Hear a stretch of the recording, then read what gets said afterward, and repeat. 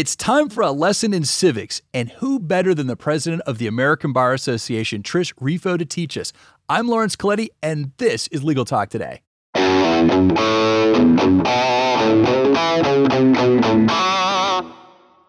Welcome back, listeners. We've got a fun show for you today and a wonderful guest, too. But first, we need to thank our sponsor, Nota. Nota is powered by M&T Bank because you went to law school to be a lawyer, not an accountant. Take advantage of Nota, a no-cost IOLTA management tool that helps solo and small law firms track client funds down to the penny. Visit trustnota.com/legal to learn more. That's Nota spelled N-O-T-A. Terms and conditions may apply. All right, let's say hello to ABA President Trish Rifo. Welcome to the show.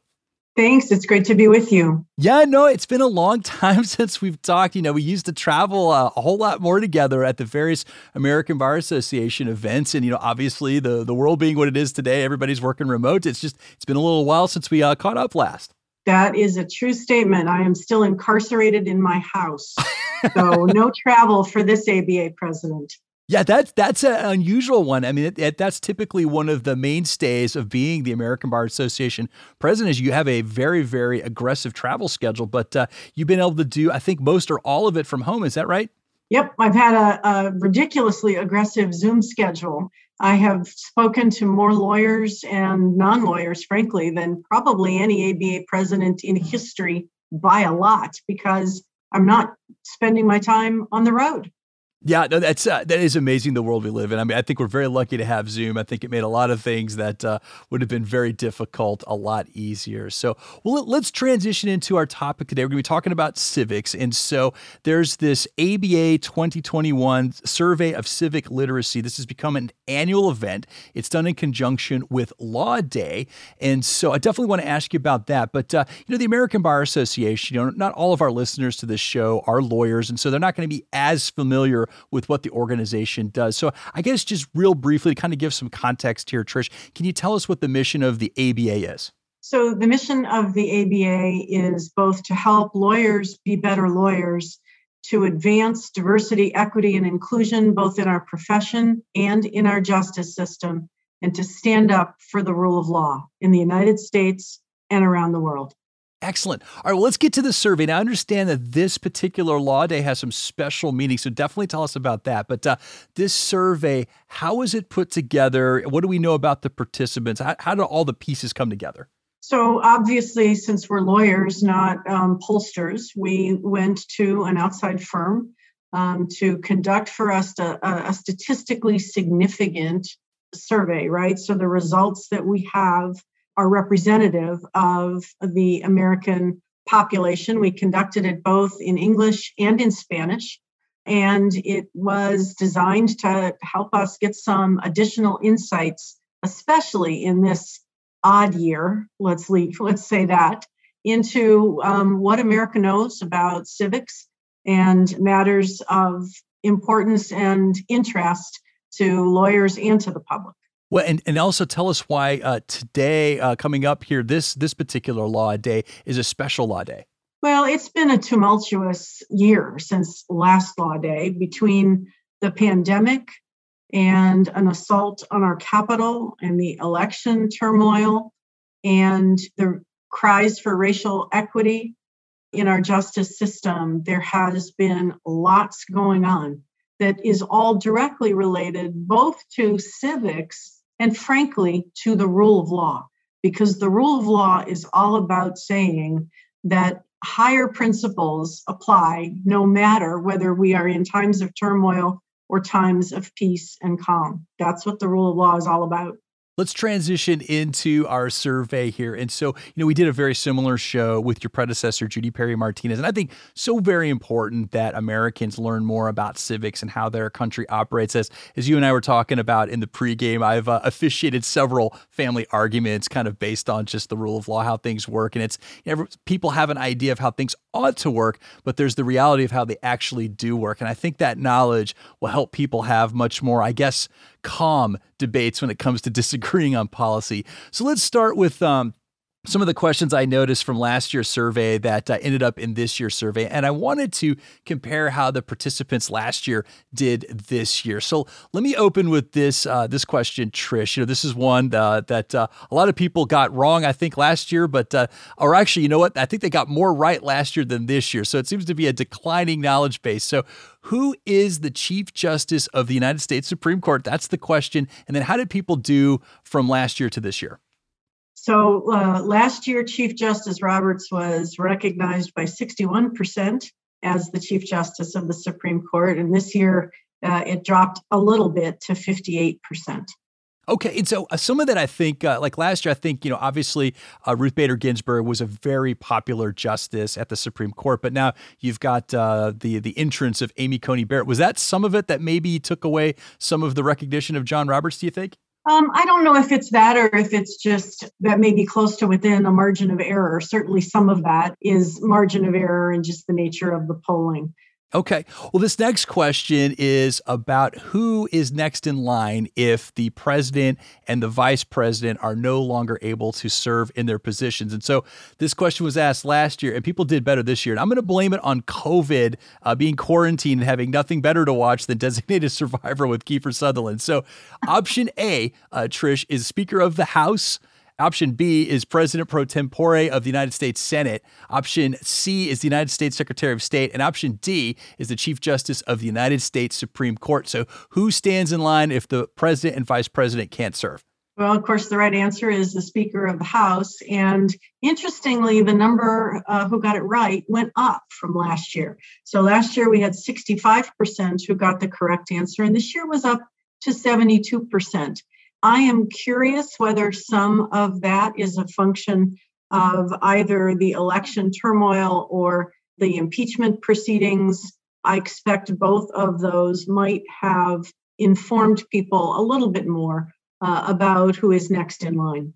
I'm sure that's correct, but I was going to hope that it was Kiefer Sutherland. So could be. Well, let's go to a First Amendment question. So this is the last of the comparative questions from last year to this year. And so here's the question. It's which one right or freedom is not part of the First Amendment of the Constitution? Is it A, freedom of speech? Is it B, freedom of the press? Is it C, right to vote? Or is it D, right of the people to assemble peaceably?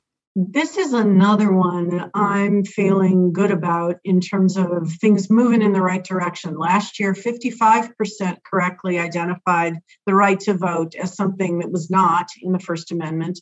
And this year it went up to 63%. So that's a pretty hefty 8-point increase year over year.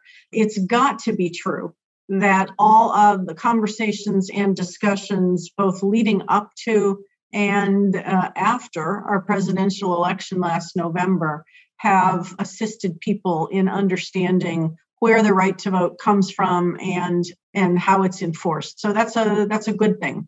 All right, let's move on to the new questions for this year's survey. And so the first one that jumped out at me is one that I often hear around my friends. People fail to recognize this particular series of amendments. So I'm going to ask the question. I was surprised that so many people got it right. So here's the question. What are the first 10 amendments to the United States Constitution called? Is it A, Declaration of Independence? Is it B, the New Deal? Is it C, the Bill of Rights? Or is it D, the 10 Commandments? Yeah, that one was sort of a smile too. But the good news is 86% of the respondents got it right and could correctly identify the Bill of Rights as collectively the first 10 amendments to the U.S. Constitution. Well, I'm glad that the 10 Commandments outscored the New Deal, but I'm not sure what that says about my friends that more people in the survey knew the Bill of Rights than my pals that I hang out with. So, well, let's go to the next two questions. So these have to do with rights and responsibilities of U.S. citizens versus non-citizens. And so the first one's a responsibility question. And so it goes like this. What is a responsibility that only a U.S. citizen has compared to a non-citizen? Is it A, pay federal income taxes? Is it B, obey the law? Is it C, serve in the military? Or is it D, serve on a federal jury? So we did decent, I would say, on this one. 49% of the respondents were able to correctly identify that only U.S. citizens have the responsibility to serve on a federal jury. But there were odd numbers in with respect, I think, to two of the other potential responses. 20% of our survey participants said that only US citizens had to pay federal income taxes, which is, of course, completely wrong. And 21% said that only US citizens have to obey the law. So this one, in terms of the wrong responses, suggests to me that we have significant work to do around educating Americans about the obligations of non-citizens who live in this country. Yeah, I was a little surprised that more of the wrong answers did not kind of favor serve in the military. That one kind of caught me off guard. I knew that because I have family members that serve in the military, but I'm not sure everybody is as close to that information. All right, well, let's talk about the right of a citizen versus a non-citizen. So this is what is a right that is only for U.S. citizens compared to non-citizens. And option A, equal protection of the laws. Option B, hold a federal elective office. Option C, freedom of speech. And option D, due process of the law. I'm just going to say it's a little scary that 19% of the folks said freedom of speech, but the actual correct answer is hold a federal elective office, and 55% correctly identified that. Yeah, I think some of the interpretation of that is that, when you go to other people's country, you may not be as free to speak in this country. Maybe that was sort of a correlated assumption, but agreed. It's a little disturbing in a country that has such great free speech that not more people knew that. So, all right, Supreme Court has been in the news a lot, obviously with the transition. We had, of course, the death of Ruth Bader Ginsburg, and of course, we had the addition of Amy Coney Barrett to the Supreme Court. And then there's a lot of cases coming up. There's been a lot of real blockbuster cases, a lot of very controversial cases coming up, and we've been covering those on this show, Trish. But there's also this study going on in court packing. So people are getting a lot of exposure to the Supreme Court. And so that maybe explain why so many people got this one right. And honestly, I was surprised. So here's the question, Trish. The question is, what duties are assigned to the Supreme Court? Is it A, acts as the ultimate authority in interpreting the United States Constitution? Is it B, ensures legislation passed by Congress is adopted? Is it C, ensures collection of federal taxes? There's that taxes again. Or is it D, selects federal judges? Well, the good news is that 81% of our folks got it right and identified the Supreme Court as the one that acts as the ultimate authority in interpreting the U.S. Constitution. The sort of scary news is that 19% couldn't correctly identify that as the role of the United States Supreme Court. I was surprised that more people didn't peel off for selects federal judges. I mean, it kind of makes sense that the United States Constitution, is the superior court in the land, and you've got these federal judges out there. So I thought more people would peel off there, but it was only 4%. So I'm very proud of our American populace for mostly getting that one right. So let's skip to the last question here, Trish. This is about the idea of self-government. It's contained in 3 words in our Constitution. And what are those 3 words? Is it A, I pledge allegiance? Is it B, we the people? Is it C, liberty, equality, fraternity? Or is it D, rule of law?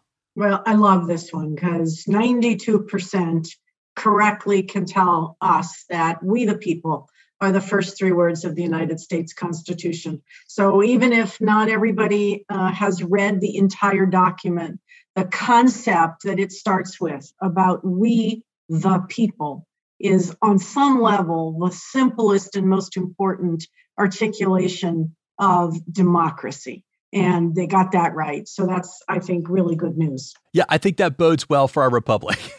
So, indeed. Just one more question for you before we close it out there, Trish. This has become an annual thing, and I think it's a great thing to have the civics knowledge out there. And so, we're going to be going into a non-huge election year coming up next year.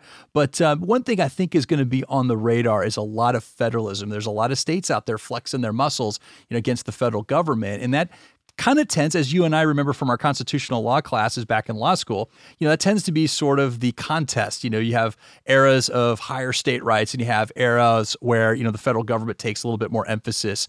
With that in mind, do you think next year's survey is going to have more questions on states' rights and federalism?